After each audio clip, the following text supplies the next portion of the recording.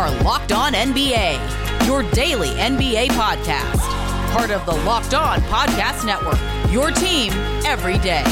Tuesday edition of Locked On NBA. I'm Wes Goldberg, Warriors beat writer for the Bay Area News Group and host of Locked On Warriors, here with David Ramil, the host of Locked On Heat. And on today's show, LeBron James goes off for his best game of the season, and Bam Adebayo looks like a superstar. But we begin today in Detroit, where the Philadelphia 76ers lost to the Pistons 119-104.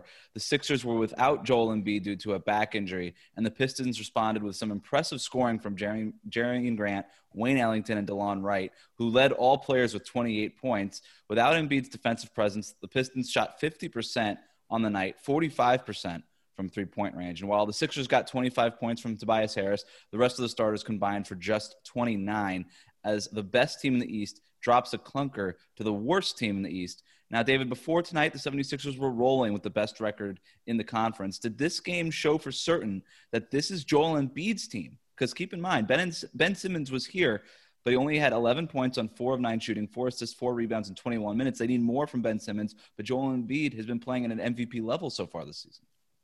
I think that's pretty clear, right? And I think that's a lot of the narrative around Simmons this year is that he's actually somewhat thriving in his role now that he understands that he is absolutely 2.0 to Joel Embiid's 1.0. He is the star of this team, and then Simmons is kind of a complementary player, albeit a very good one who plays defense at an all-NBA level and can attack the basket at a very, efficient rate. But overall, I think the understanding is pretty clear now that Simmons is backing up Embiid. But on nights when Embiid's are not available, it's up to Simmons to stand up. I mean, for Tobias Harris to have the big scoring night that he did, for all the criticism about Harris, he's still been a pretty consistently good player. Simmons just has these nights where he struggles so much, and he's almost largely unnoticeable. That's not the kind of superstar that you expect to build around. And so that's why it's pretty clear that Embiid, this is his team first and foremost, but Simmons should do more to at least play a greater role as a complementary player. Joel Embiid is having an unbelievable year for this team. And if he could stay healthy, I really like Philadelphia in the East. It seems like things are coming together. You always want Joel Embiid to post up, and his post-ups have been awesome this year. But he is shooting career best numbers from three-point range. His true shooting numbers from outside, and I credit John Schumann for pulling out this stat on Monday morning.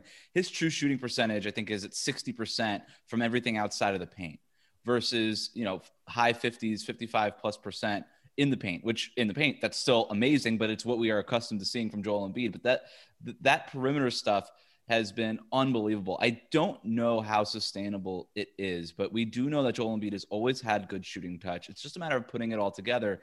And defensively, he's the reason why this team going into Monday night's game had the fifth best defensive rating in the NBA.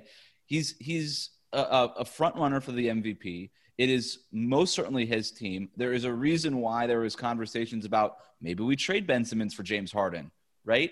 It's because it is so clearly Embiid's team. I just hope he can stay healthy, man, because if he can, I think the Sixers have as good a chance as anybody to come out of the Eastern Conference. Yeah, I think that's pretty clear. I mean, right now the East looks like it's anyone's game, to be honest with you. I mean, they've stood up as far as their record is concerned, and they are playing at a pretty high level. I think this is the best roster that they've had in years, even when they had Jimmy Butler on that team a couple of years ago. But it just seems much more balanced, much more competitive. They've got some depth now that they were lacking in previous seasons. So this does seem like a really well-assembled roster, so you have to give credit to Daryl Morey for putting it together so quickly, and for Doc Rivers doing a pretty good job of coaching them and maximizing their talent. But overall, yeah, I'd say that they're pretty clearly the best team. Well, maybe not clearly the best team, at least one of the top teams in the Eastern Conference. But there are other teams that could be nipping at their heels, including Milwaukee, Boston, maybe even Miami if they can figure it out eventually. Well, let's go to Miami, where in that Brooklyn game, the Nets beat the Heat 98-85. The Heat were down by just one with a little over 4 minutes left in the game when the Nets responded with a 15-0 run to put that game away. Despite holding the Nets to just 28% from three, the Heat shot even worse, just 25% from beyond the arc. Bam Adebayo led all scorers with 26 points as the Nets improve to 11-8. Miami drops to 6-10 as they await the return of Jimmy Butler, who they so desperately need. And I know Brooklyn won the game and they were able to turn it around in the clutch, but I can't help but feel that Bam's big game, following a career-high 41 points on Saturday night, by the way, that's the big story. Is this for real? Has Bam become a superstar in your opinion, David? Well, if you believe Eric Spoelstra's post-game press conference, then yes, he's been a superstar and has been for some time. But I don't know. I'm not quite ready to put him in the superstar category. Although I think the conversation now is pretty clear that he's at least a top 20 player in the league. So, I mean, I'm not sure if superstar. It doesn't seem like it feels right to use that label for him because he never does or has not historically put up those kind of gaudy numbers. That 41-point outing seems like an aberration, especially when you're missing, high usage score like Tyler Hero or Jimmy Butler. If that's the case, then yes, somebody has to take up the scoring load. And so Adebayo did a fantastic job of filling that role. And he follows it up with a great night today. He was aggressive. He's got that outside shot dialed up. He even knocked in his second three-pointer of the season. He hit one on Saturday as well. So it seems like he's a capable scorer, but I don't know that he's going to maintain this. And if that's the case, he's going to be more of just a guy who can do it all. He can play defense at a high level. He makes plays for others, and then he'll occasionally be a complimentary scorer. I'd like to think that he's going to stay consistent as far as being aggressive and looking for a shot, but I doubt that's the case once Hero and Butler return to the lineup.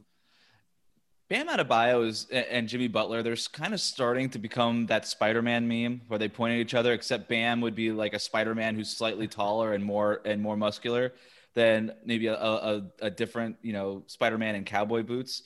But the way he is a superstar and is so much the way that Jimmy Butler is a superstar. It's all those things that you're talking, those little things that he does, those little things that Eric Spoelstra always talks about, winning plays, impact winning, etc. That's what he does. But then you see that game, these last couple of games against Brooklyn, man, he has just a knack of finding ways to score. That 41-point game against Brooklyn, he had a couple of those weird little jump shot, push shots in the lane that it's a counter to Brooklyn, sacking back in the lane or trying to take away the 15-footer or the 18-footer that he's basically got figured out now. He's just finding out counters. He's figuring out ways to score.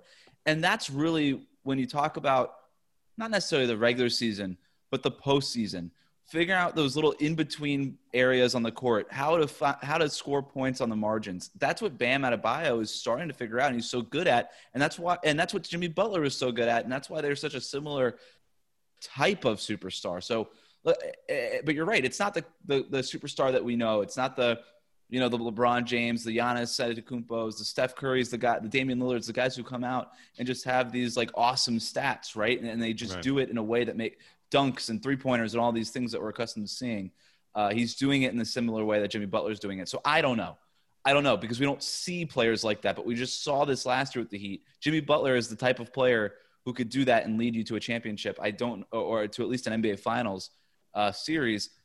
I don't know if Bam is there yet. The Heat, like we just said, they're 6-10 right now or whatever they are. That doesn't seem good enough, but they are still without so many of their good players. So I don't know where that goes. Well, I mean, if you look at the performances that Bam put in the Eastern Conference Finals and just ask the Celtics and Celtics fans whether or not he's a superstar, and I think the answer is a resounding 100% yes. And the fact that he was missing or hurt or limited to a great degree in the finals from whatever little playing time he did get. And so I think – while he might be similar to Jimmy Butler, if you have both of them, and if you have Bam in particular aggressively looking for his shot in a complementary way to Jimmy Butler, and then you get the kind of performances you do from Goran Dragic where he can still space the floor, and you get Tyler to take a leap.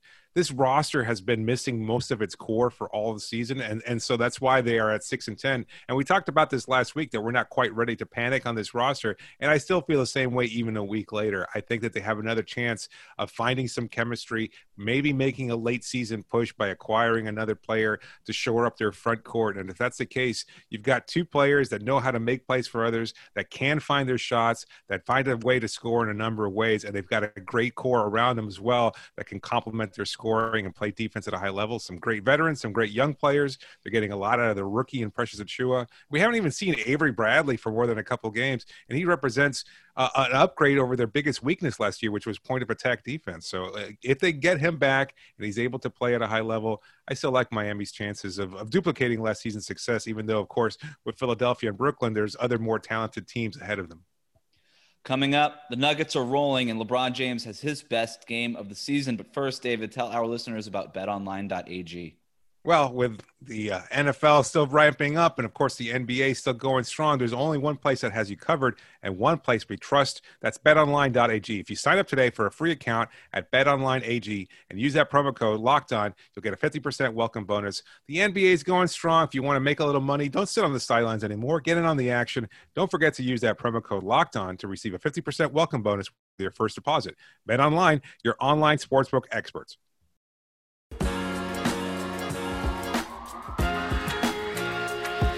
Get more of the sports news you need in less time with our new Locked On Today podcast. Peter Bukowski hosts Locked On Today, a daily podcast breaking down the biggest stories with analysis from our local experts. Start your day with all the sports news you need in under 20 minutes. Subscribe to Locked On Today wherever you get podcasts. Michael Porter Jr.'s corner three iced a 117-113 win for the Nuggets over the Mavericks. Porter scored 30 points on 10 of 18 shooting in the game. Nikola Jokic and Jamal Murray, who was ejected midway through the game, combined for 36 points. And the Nuggets are rolling. They have won now 4 straight games. They have won 5 of their last 6. For the Mavs, Doncic had 35 points and 16 assists. But going back to Denver here, if Michael Porter Jr. is playing like that, David, how much does that impact their chances in the West? I mean, I think it improves it greatly. And you could say that maybe he had the ball in his hands towards the end of that game because Murray wasn't available. But either way, to get that kind of complimentary score there, I think it's such a huge boost. You can never get too much scoring, right? And I know he has his limitations as a defender. There clearly are weaknesses to his game. But when he's scoring as efficiently and easily as he does, I mean, that's why he was so necessary out there last season as well. That's why a lot of people were so high on Michael Porter's, talent, despite some of the misgivings about his personality or his defense and the off the court issues and everything else. It's when he comes into the game and plays like this and scores so easily, he's such a huge boost that it absolutely improves their chances of being a dominant team once again. He's so hit or miss, right? And this is his best game of the season, and they need him to emerge as a guy who can be a go-to scorer for them, because I thought last year it was a little overstated what he was able to do. There are nights where, he goes 10 of 18 and scores 30 points, right? There's other nights where he goes 1 of 18 and just seems to be a negative, and he doesn't really provide a whole lot defensively.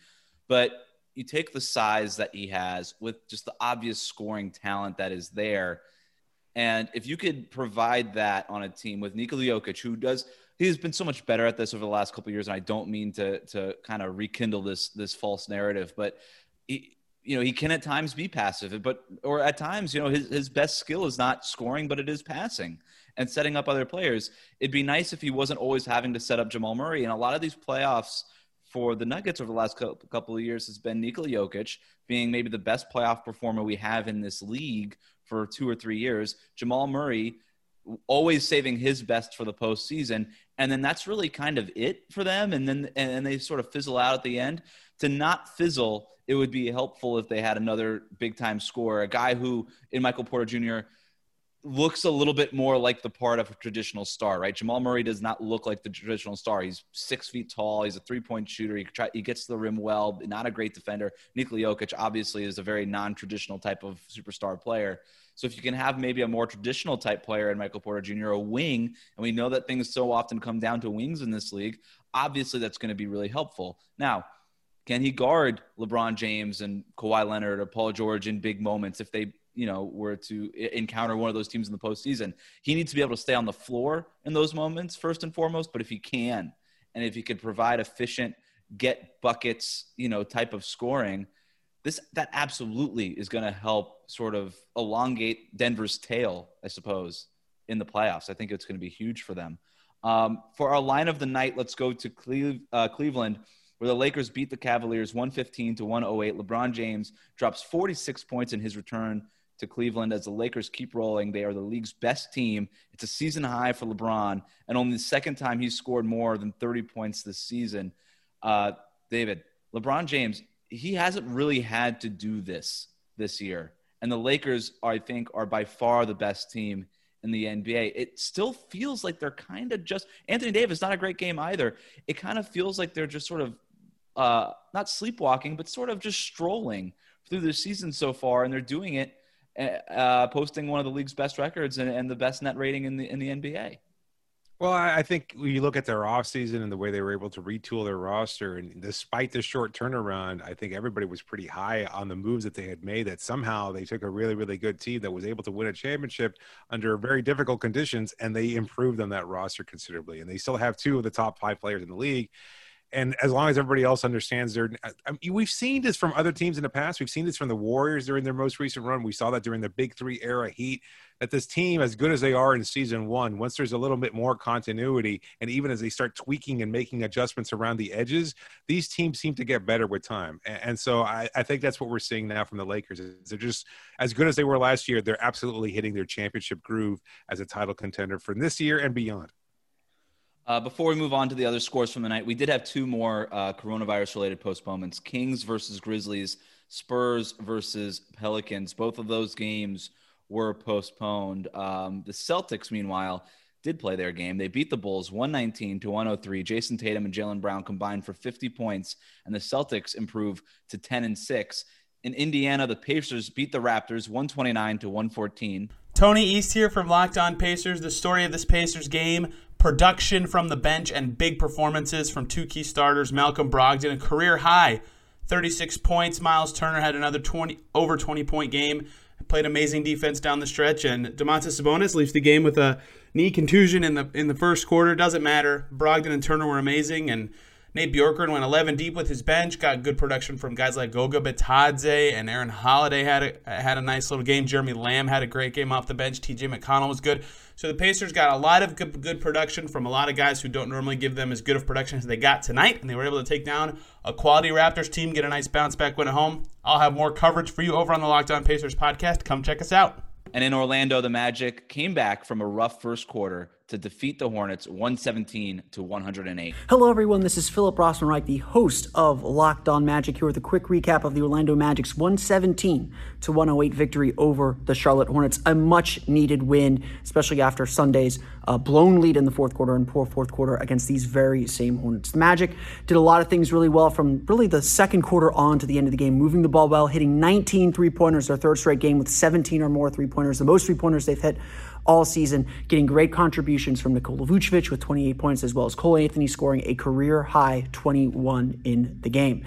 The Magic moved the ball exceptionally well. They played good defense, and with an 11-point lead in the fourth quarter, they made their shots and kept the Hornets at bay for a comfortable win. Also of note in this game, history was made as 2 women officiated a game for the first time together. Best part of it all was you barely noticed they were out there. That means they did a good job as officials.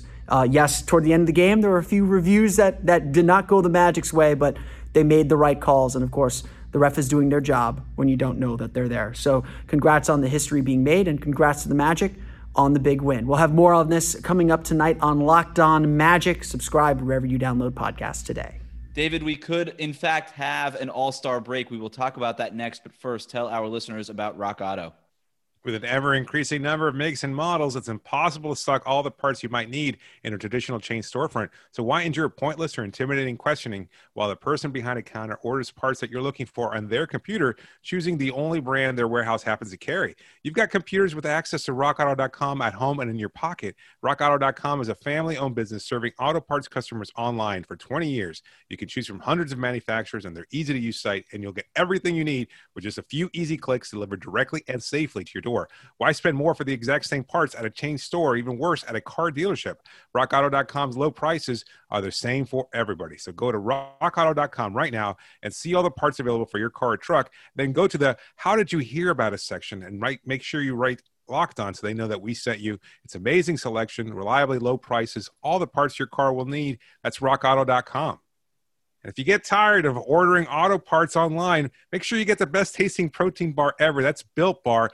My family loves it. I love it. It's a great snack. They've got 18 amazing flavors, all of which are covered in 100% chocolate. They're all soft and easy to chew. You don't even know that you're eating a protein bar, but they've got all the nutrients you're looking for. They're great for health-conscious people. If you're looking to lose or maintain weight while indulging in a delicious treat, then Built Bars are great for you because they're low calorie, low sugar, high protein, high fiber, great for all sorts of diets. And best of all, if you go to BuiltBar.com right now and use the promo code LOCKEDON, you'll get 20% off your next order. So use the promo code LOCKEDON for 20% off at BuiltBar.com.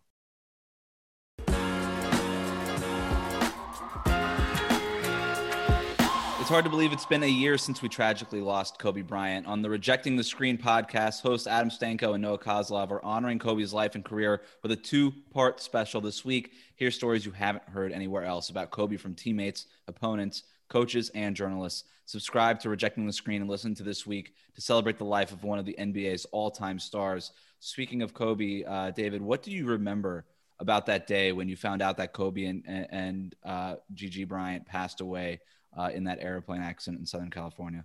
Well, I had been attending a heat practice, and we were just kind of talking to players, milling about as practices tend to be. And the session broke, and then I was writing up a story later that afternoon, so I went to a nearby coffee shop, and then I start seeing things come in as I was engaged in my work. I wasn't really paying attention to Twitter or anything like that, and I start hearing even casuals, not even fans, I think, just people who knew about the legacy of Kobe Bryant, and they start talking about Kobe's death. And it almost seemed impossible to me to consider that might be something that was really happening. And then you start to hear all sorts of things. Like, first of all, you get confirmation that yes, Kobe had passed away. And then you start to hear about the details of the crash and who was involved, and that his daughter was involved, and that maybe his whole family was involved. And it just starts to spiral out of control. And there was those few hours there after the initial report came out where the news was so obfuscated, there was so much going on, and you didn't know what was right or wrong and